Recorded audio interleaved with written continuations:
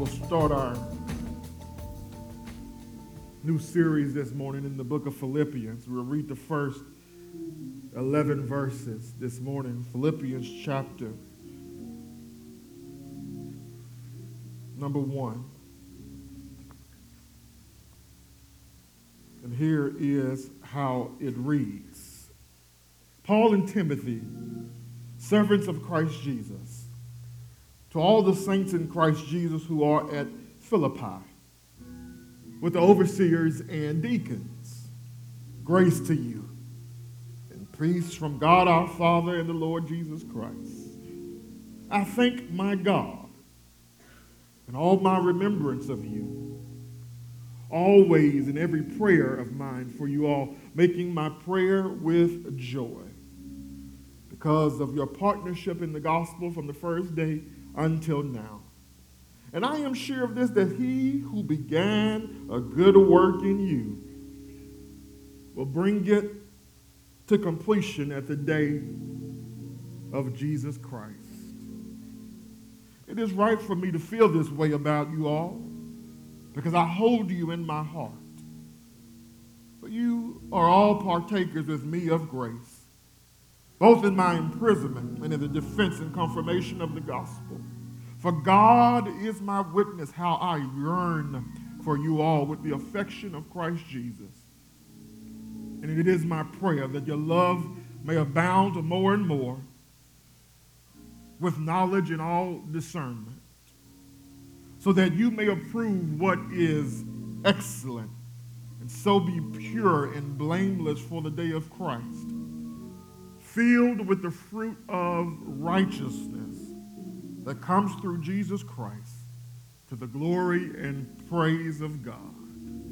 This is the word of the Lord. Thanks be to God. You may have your seats. This morning we are beginning our series, as I said, in the book of Philippians, where we are calling this series Gospel-Worthy Living. We get that from Philippians chapter 1, verse number 27, where Paul exhorts the Philippian church to live lives worthy of the gospel. And I contend that the rest of the body of the letter is about teaching them how to live gospel-worthy lives. I'm sure in a couple of weeks we'll deal with that. But this morning we want to deal with some preliminary matters. Paul is writing to this church at Philippi. And this letter that Paul writes is what is called a friendship letter. It is a friendship letter. It is a letter from a friend to his friends.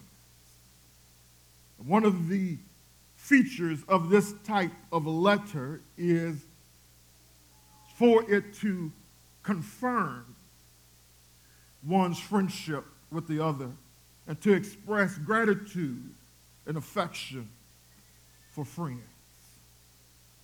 So let's take a look this morning at the beginning of this letter of friendship that Paul writes to the church at Philippi.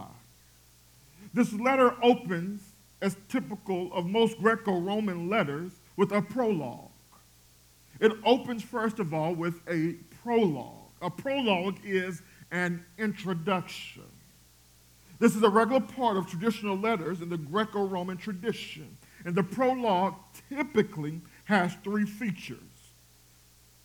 It identifies the author, those to whom it is addressed, and a typical greeting. And that is what we see here in the first couple of verses of Philippians chapter 1, verses 1 and 2. But I'm convinced that what Paul does here is he takes this typical greeting and Christianizes it. And friends, I want us to be careful here not to just see these first two verses as a simple introduction. But I think Paul is doing something more in this introduction. I think one of the things that Paul helps us with in these first two verses, in this prologue, is our Christian identity. Look at it. Look with me. Let me show it to you. Verse 1. Paul and Timothy, servants of Christ Jesus. Paul here identifies himself as the author, and Timothy as his companion, ministry partner, and likely secretary. What's unique about this introduction is how Paul identifies himself and Timothy. He identifies himself and Timothy as servants of Jesus Christ. Now, I will tell you that the word servant here is a more gentle term for what the actual Greek actually reads. The term here should be translated slaves of Christ Jesus. Why does that matter, preacher? Because servants were considered persons. Slaves were considered to be property. Servants had privileges. Slaves had no privileges. Servants were hired. Slaves were owned. A slave had to repress all of their personal interests and ambitions because their life existed for the benefit of the master. Oh, pull your feet back. I'm about to come down your road. Slavery involved absolute ownership and control on the part of the master and the total subjection of the slave. And friends, this is how Paul sees himself in Timothy, not as servants, but as slaves of Christ. But Paul says, we belong to Christ.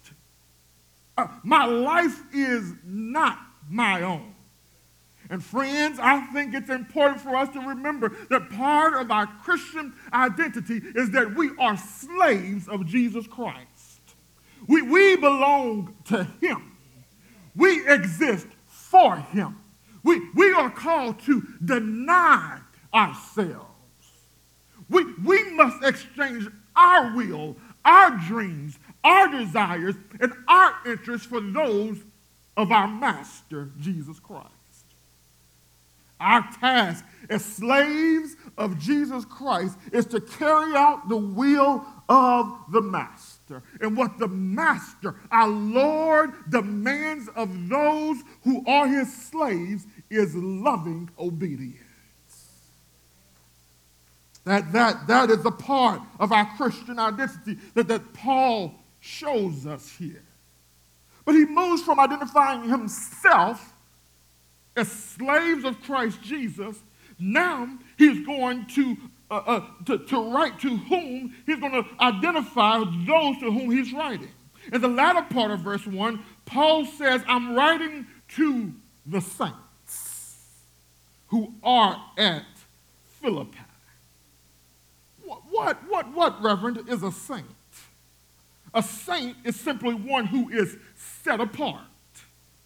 They are set apart by God, for God, and his purposes to display his holy character to the world. Notice, friends, who is a saint?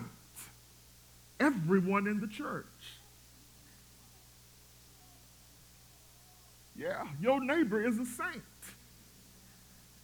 The person you woke up to this morning and went to bed mad at last night is a saint.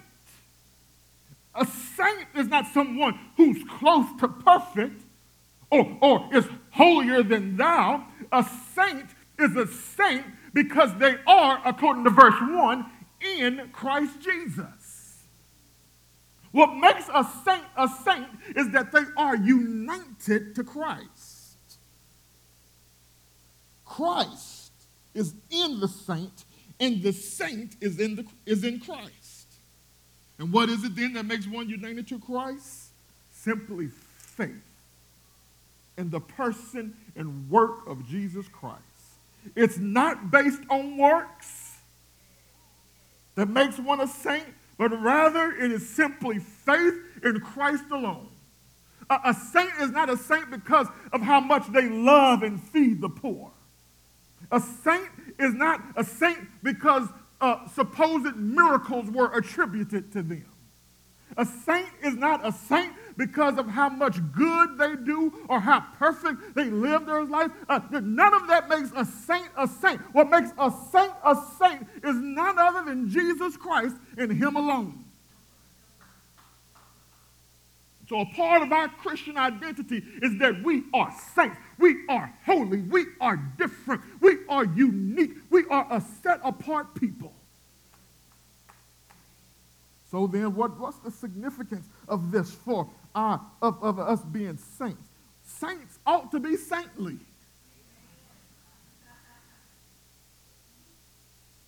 To be saintly means that we are not worldly. To be a saint means that we ought to be holy. Notice here the difference in how I'm saying this. We are not a saint because we are holy. We are holy because we are saints. The cause is I'm a saint because of Jesus Christ. The effect is I'm holy. As saints, we ought to live counter-cultural lives. Tell you what, I don't know why the Spirit just put this in my spirit. You know, I watch some talk shows and stuff, you know, in all the spare time I have. And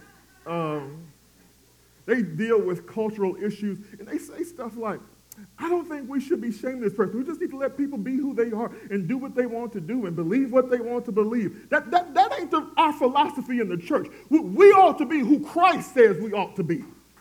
And we ought to live lives according to what the Word of God says. All this subjectivity that has entered into our culture is actually destroying our culture. There's no standard of truth, none whatsoever. Everybody's got their own truth this day. No. We're going to stop all of that. We ought to live countercultural lives. Yes, our marriages are going to be exclusive. Counter-cultural living means that I put my interests aside for those of whom I serve, Jesus Christ. Living countercultural lives means that I don't live for my own pleasure and happiness. Living countercultural lives means that I don't marry somebody just so they can make me happy. We ought to be countercultural people. There ought to be a distinction between those who call themselves the church and those that are in the world. We are saints. We have been set apart by God, by our Creator, by our Savior for Him. What Paul does here is remind us is that it's not about us. Lord, I wish y'all get that. We'll deal with this some more when we get to chapter 2, because Paul's going to tell us do nothing out of selfish ambition. Or consider others, even the interests of others, more important than your own. Woo!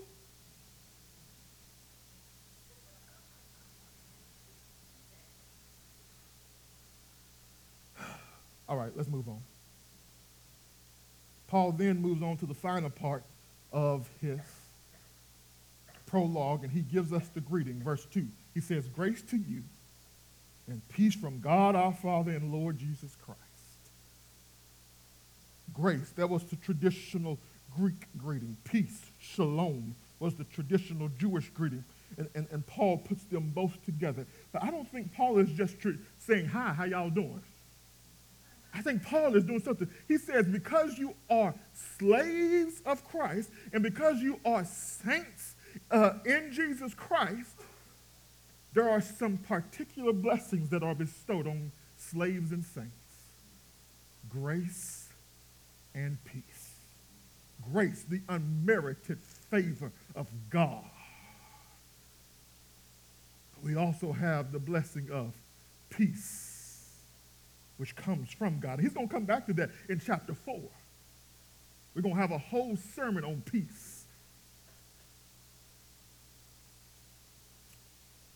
then Paul pushes us from the prologue, and now he says, let me talk about your partnership in the gospel. Secondly, verses 3 through 8, he wants to talk about their partnership in the gospel.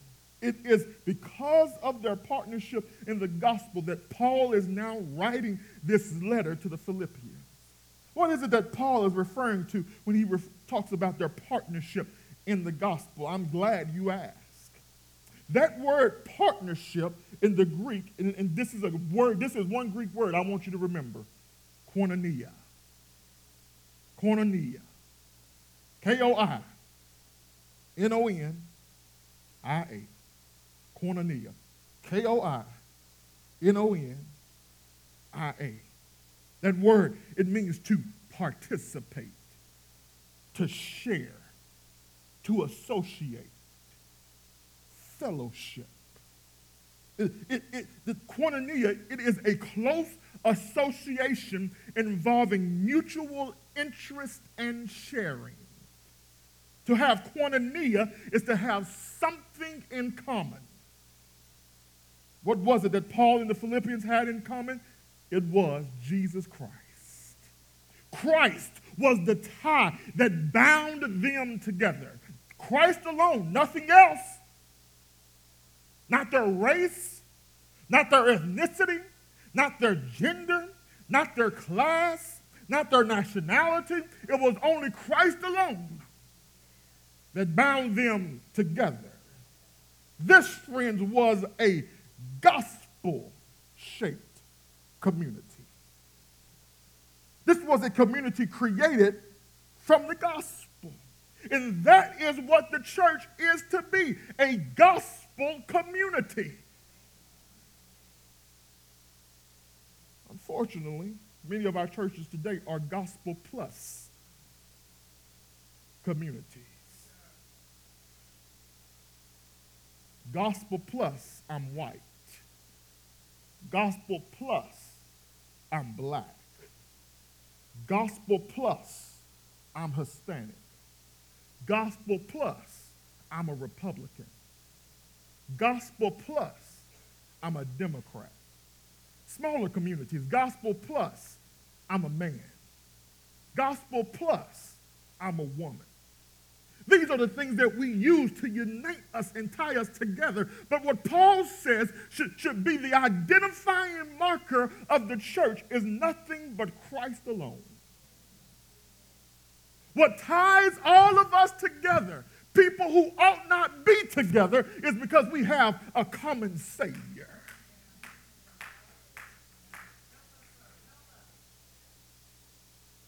You mean Republicans and Democrats can go to the same church? Yeah, when Christ is the tie that binds. Liberal and conservative can go to the same church. Yeah, when Christ is the tie that binds. White folk and black folk, given our history, can go to church together. You daggum right. When it's Christ is the tie that binds.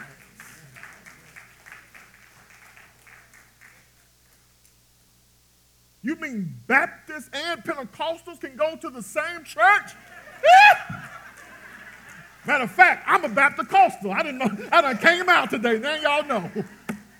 Yes, when it is Christ that is the tie that binds, not our worship preferences, not the type of music, not even the style of the preaching. But it's simply, I love Jesus, you love Jesus, all of us love Jesus, so let's love him and serve him together.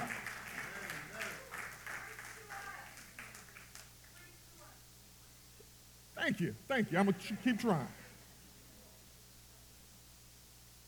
Now, in what way? Let me see if I can keep y'all shouting after I get to this next point. In what way did they partner with Paul in the gospel? We got to go to the end of Philippians to see explicitly what he's referring to. Philippians chapter 4, verse 15, he says, this is how you partnered with me. He says, yet it was you all. It was kind of you to share my trouble.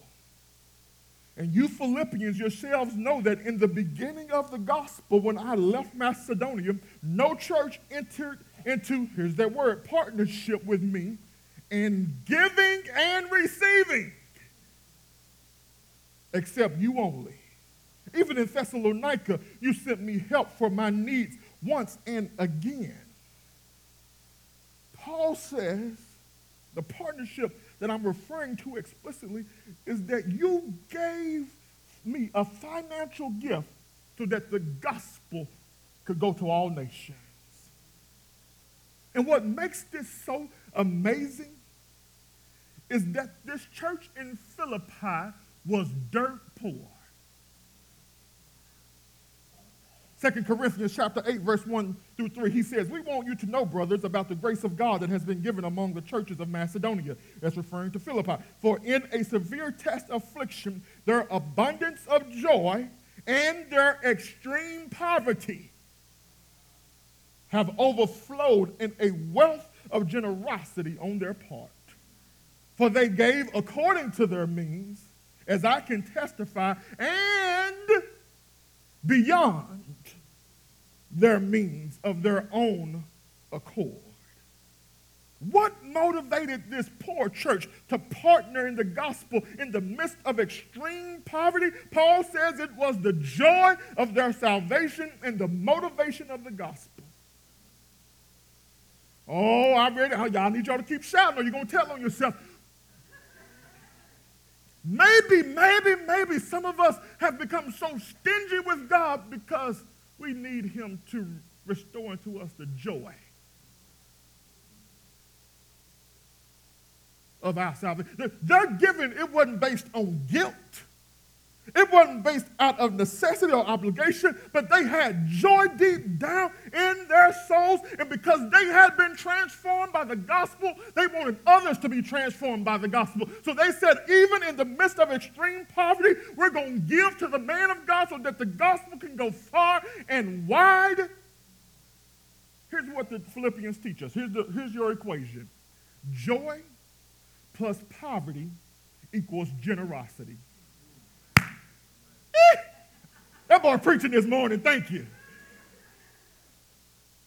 Joy plus poverty equals generosity. Remember, we're saints. We're countercultural people. The world says, take care of your worldly stuff first. And if something left over, then maybe you can give to God. But what the Philippians teach us is that the joy of your salvation and your commitment to the gospel means that I'm going to trust God even in the midst of impoverished situations. What happened to my help?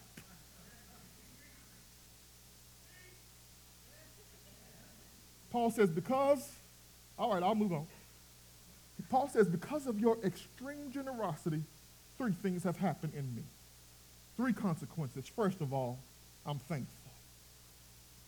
That's verses 3 through 4. Paul says, I thank my God in all my remembrance of you, always, in every prayer of mine, for you all, making my prayer with joy. Paul says, I'm giving thanks to my God for y'all. He says, every time I remember you, I start telling God, thank you. Every time you pop up in my mind, I have to give God praise because of your partnership in the gospel. He said, matter of fact, my thankfulness is expressed by praying for you. Paul says, I am consistently offering up to God a prayer of thanksgiving because you partner with me for the sake of the gospel. He says, not only am I thankful, but he says, I'm also confident. There's thankfulness and then there's confidence. Verse 6, Paul says, and I am sure of this, that he who began a good work in you will bring it to completion at the day of Jesus Christ. Here's how I read this. I understand this. Paul is saying is that because of your partnership in the gospel, it is evident that your faith in Christ is genuine. And because you have proven that your faith in Christ is genuine, you are obviously true believers indeed. And because you are true believers indeed, I now have this confidence that the work that God began in you, which was salvation, then I now believe that God will continue to do that work in you, and it will keep going until the day of Christ. Paul says, I have this confidence that God will continue to work in you to make you more like Christ. He's referring to their sanctification. He says God's going to keep working in you until the day of Christ. And friends, oh, what blessed assurance this is for us. To know that we serve a God who finishes what he starts. He started in the beginning by saving me from the penalty of sin. I said he saved you from the penalty of sin. Okay. Let me see if I can lean into this. Maybe you forgot your Bible. The wages of sin is death. All have sinned. So what all deserve is death. Wages is what we've earned. What all of us deserve because of our sinfulness is eternal separation from God. What we all deserve is condemnation, judgment. What we all deserve as guilty sinners is to go to hell. Oh, but that's not our destiny because of Jesus Christ. God has saved us from the penalty we deserve because of Jesus Christ. And saved folks ought to celebrate that they saved. Saved folks ought to be joyful over the fact that I'm not on my way to hell, but I'm on my way to heaven where I will live eternally. He saved us from the penalty of sin. But God, that's the work that God did us. But his work doesn't stop there. Not only has he saved us from the penalty of sin, but right now today, he is saving us from the very power of sin. I think that's something what Paul was referring to in Romans chapter 7. He says, I want to do good, but evil is always present.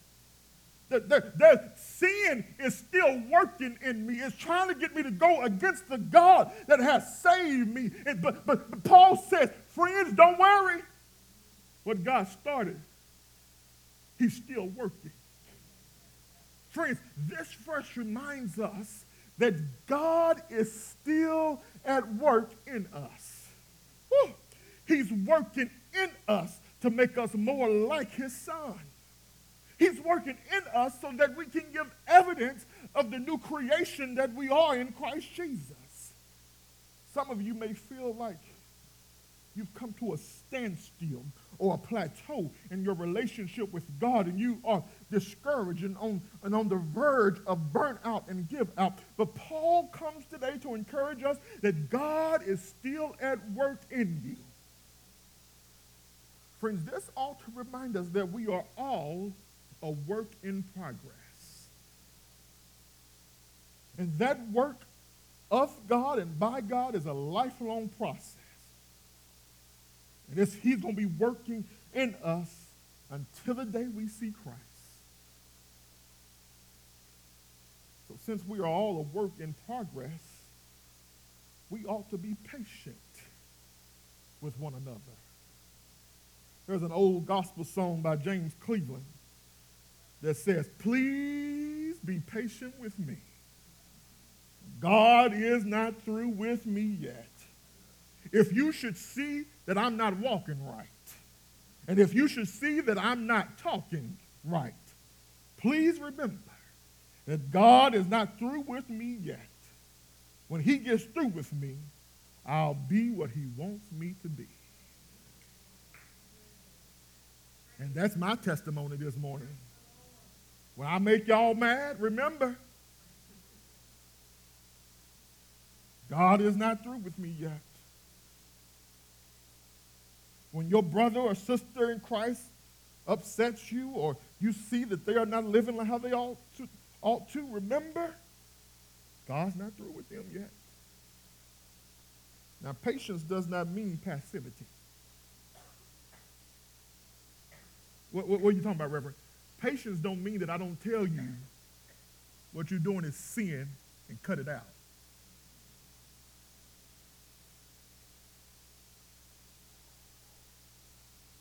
Not only should we be patient with one another, but we ought to be patient with ourselves. We are oftentimes our harshest critics. We are oftentimes more judgmental on ourselves than God is. Child of God, you are a work in progress. So have this blessed assurance. God is at work in you. He's going to keep on working in you until the day of Christ. Paul says, I'm thankful, I'm confident, but I'm also affectionate. Verses 7 and 8. Remember, this is a friendship letter. He says, it's right for me to feel this way about you all because I hold you in my heart. For you are all partakers with me of grace, both in my imprisonment and in the defense and confirmation of the gospel. For God is my witness how I yearn for you all with the affection of Christ Jesus. Paul here gives the basis or a defense for his attitude and affection for his friends. He says it's right for me to have this attitude or this mindset about you because you are in my heart. Paul is simply saying he's expressing his deep love for his friends. And the reason he holds them so dear in his heart is because they are, there's this word, partakers with him of grace. That word partakers comes from the word we discussed earlier, koinonia. It shows up again.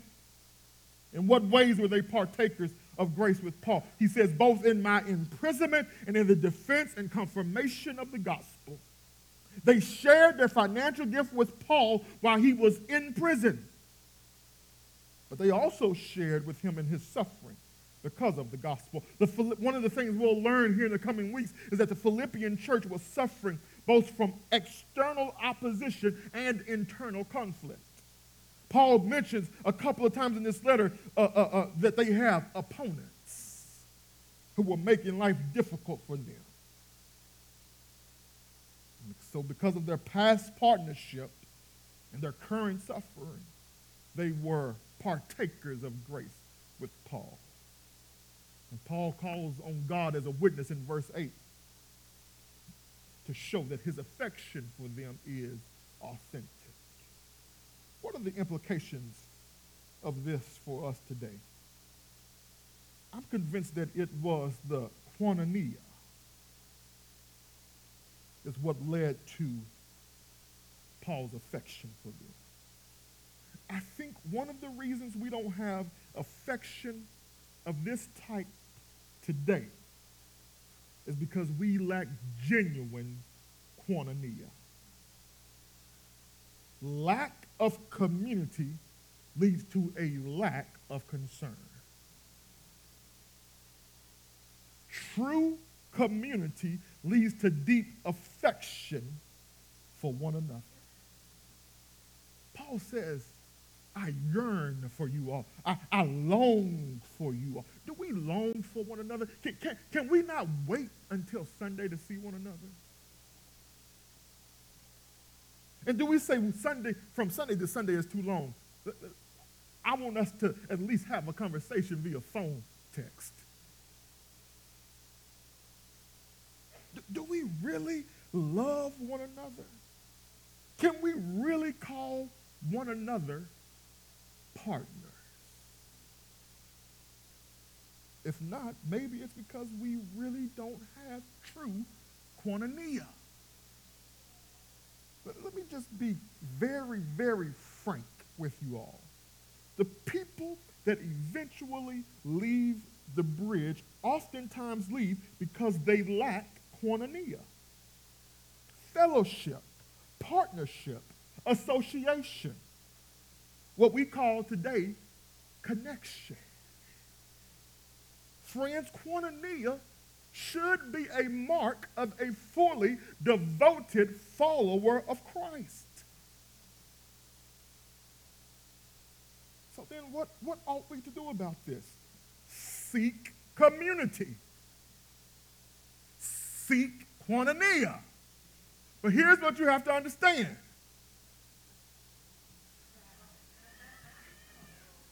About koinonia. I read it earlier, Philippians 4:15. He says, no one has partnered with me in giving and receiving. That's koinonia, mutuality. For true koinonia to happen, there must be giving and receiving. Too many of us, when it comes to koinonia, community, we just want to receive. Be my friend. You initiate the friendship. You initiate the community. You come speak to me. You come introduce yourself to me. But true koinonia, biblical koinonia, it's reciprocal. It has to be giving and receiving. There has to be sacrifice and receiving. Some of us in this room are not connected or feeling true koinonia because there's no giving and receiving. Some of us are not experiencing koinonia because we just won't put ourselves out there and try it.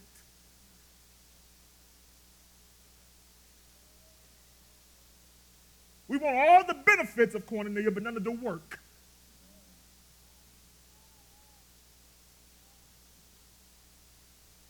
Some of us, to experience koinonia, we just need to regularly and routinely show up. I'm really preaching now.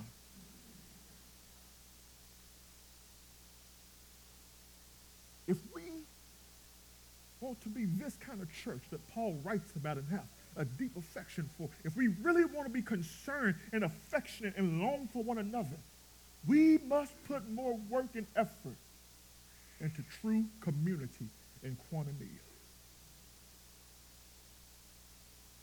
Otherwise, you're going to feel isolated, disconnected,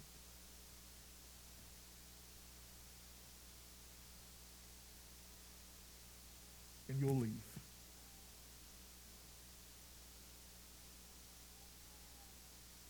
What we need from one another,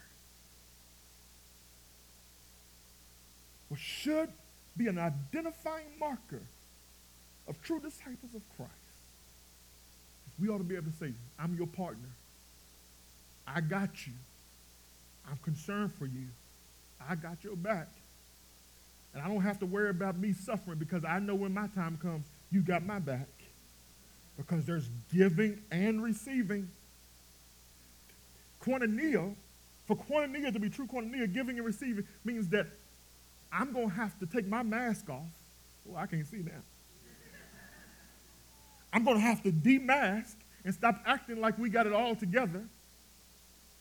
When my marriage is in a shambles, and it's been that way for 6 months, what God has done is he's given us community to lean on so that we don't fall apart.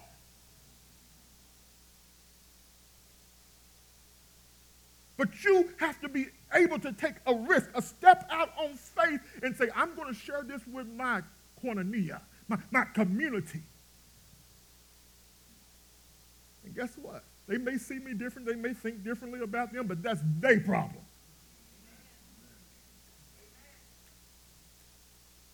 Because they're being disobedient to God, because they are supposed to love me.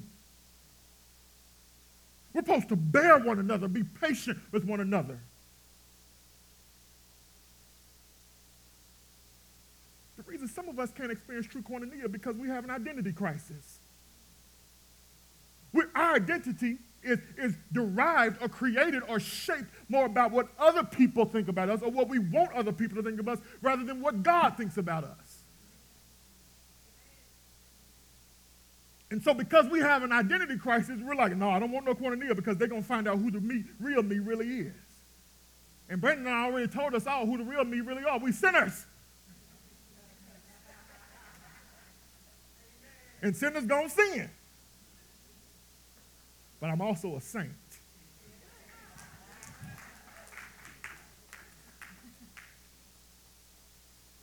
But one day, because he's saving me from the penalty of sin, he's saving me from the power of sin, but one day I'm not going to have to deal with sin at all because he's going to save me from the very presence of sin because the day of Christ is going to come and I'm going to be with Christ. And when I see him, I will be like him.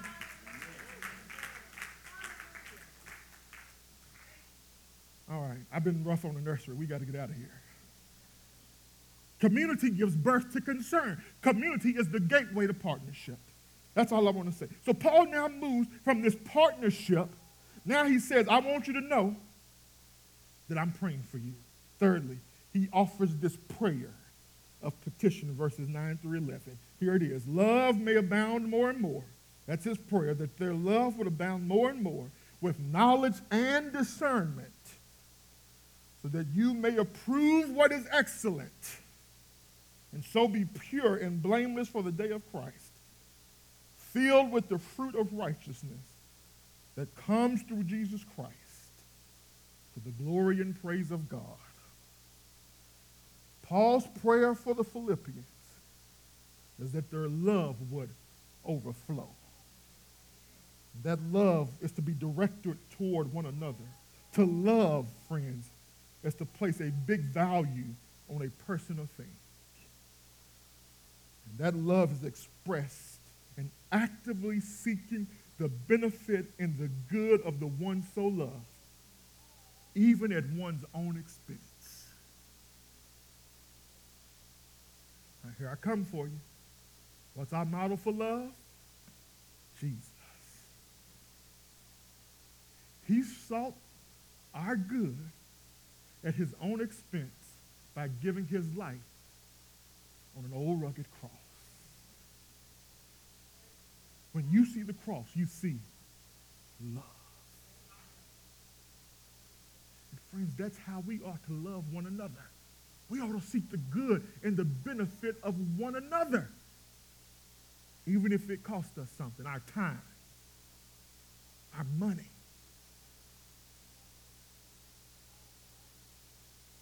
Paul says the purpose that I want your love to overflow is so that you may be able to discern what is best. Remember, love seeks what is best for the other person. However, what is best is not what seems best is not always the best. Sometimes there are two equally good options that compete for first place. And therefore, Paul says, I'm praying for you to receive God's wisdom and guidance to help discern what is best. And when you discern and do what is best, you will so prove that you have pure motives and are blameless for the day of Christ. And Paul says, verse 11, I'm also praying that you would bear fruit that comes from the righteousness produced through Jesus Christ. Friends, this is what disciples do. We bear fruit. Why do we bear fruit? Because that's what happens. It's just the result of abiding in the vine. When we stay connected to the vine, we bear fruit. Preacher, what do you mean about bearing fruit? Sometimes fruit refers to virtues such as joy, peace, patience, kindness. But sometimes fruit means that you're making disciples. Whatever the case, Paul's prayer is that as a result of their growing in Christ, that they would bear fruit because they're now united with Christ. And Paul says all of this is for the glory and praise of God. I love the Bible. It is so God-centered. I wish we would be like that. I just wish everything about us would be God-centered, but not so self-centered. Friends, we exist. What is the chief end of man? To glorify God and enjoy him forever. There is joy in being God-centered. There is joy in focusing on God. It is burdensome always be focusing on oneself. There is actually liberation in being a slave of Christ. I got to go. I can't lean into that like I want to. But if you really want to be free, I dare you to become a slave of Christ. Friend, are you overflowing with love? How do you know? What evidence exists that you have love that is overflowing? Are you a fruitful disciple? Worship team, come back. We should be. We should be growing. There should be evidence of growth in our lives. Is everything we do ultimately for the glory and praise of God? I just gave you your Koinonia questions this week, your bridge group questions for the week. You can start thinking of it now. Paul has simply written to his friends to let them know, I'm thankful for you. And I'm praying for you. That's how we begin our study in the book of Philippians. And we study gospel-worthy living. In one sense, this is a pastor writing to his church.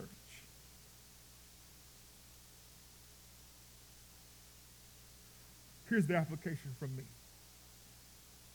In like manner, I am thankful for you, the Bridge Church, for your partnership in the gospel from the first day even until now. And I have confidence in this, that he that is doing a good work in us and through us, he's going to keep on working in us and through us until the day of Jesus Christ. Oh, how I love you. And I long for us to be a gospel community where we can set aside differences and preferences and focus on the tie that binds, which is Jesus Christ. Friend, you may be here today and you have not yet submitted yourselves to being a slave of Jesus Christ.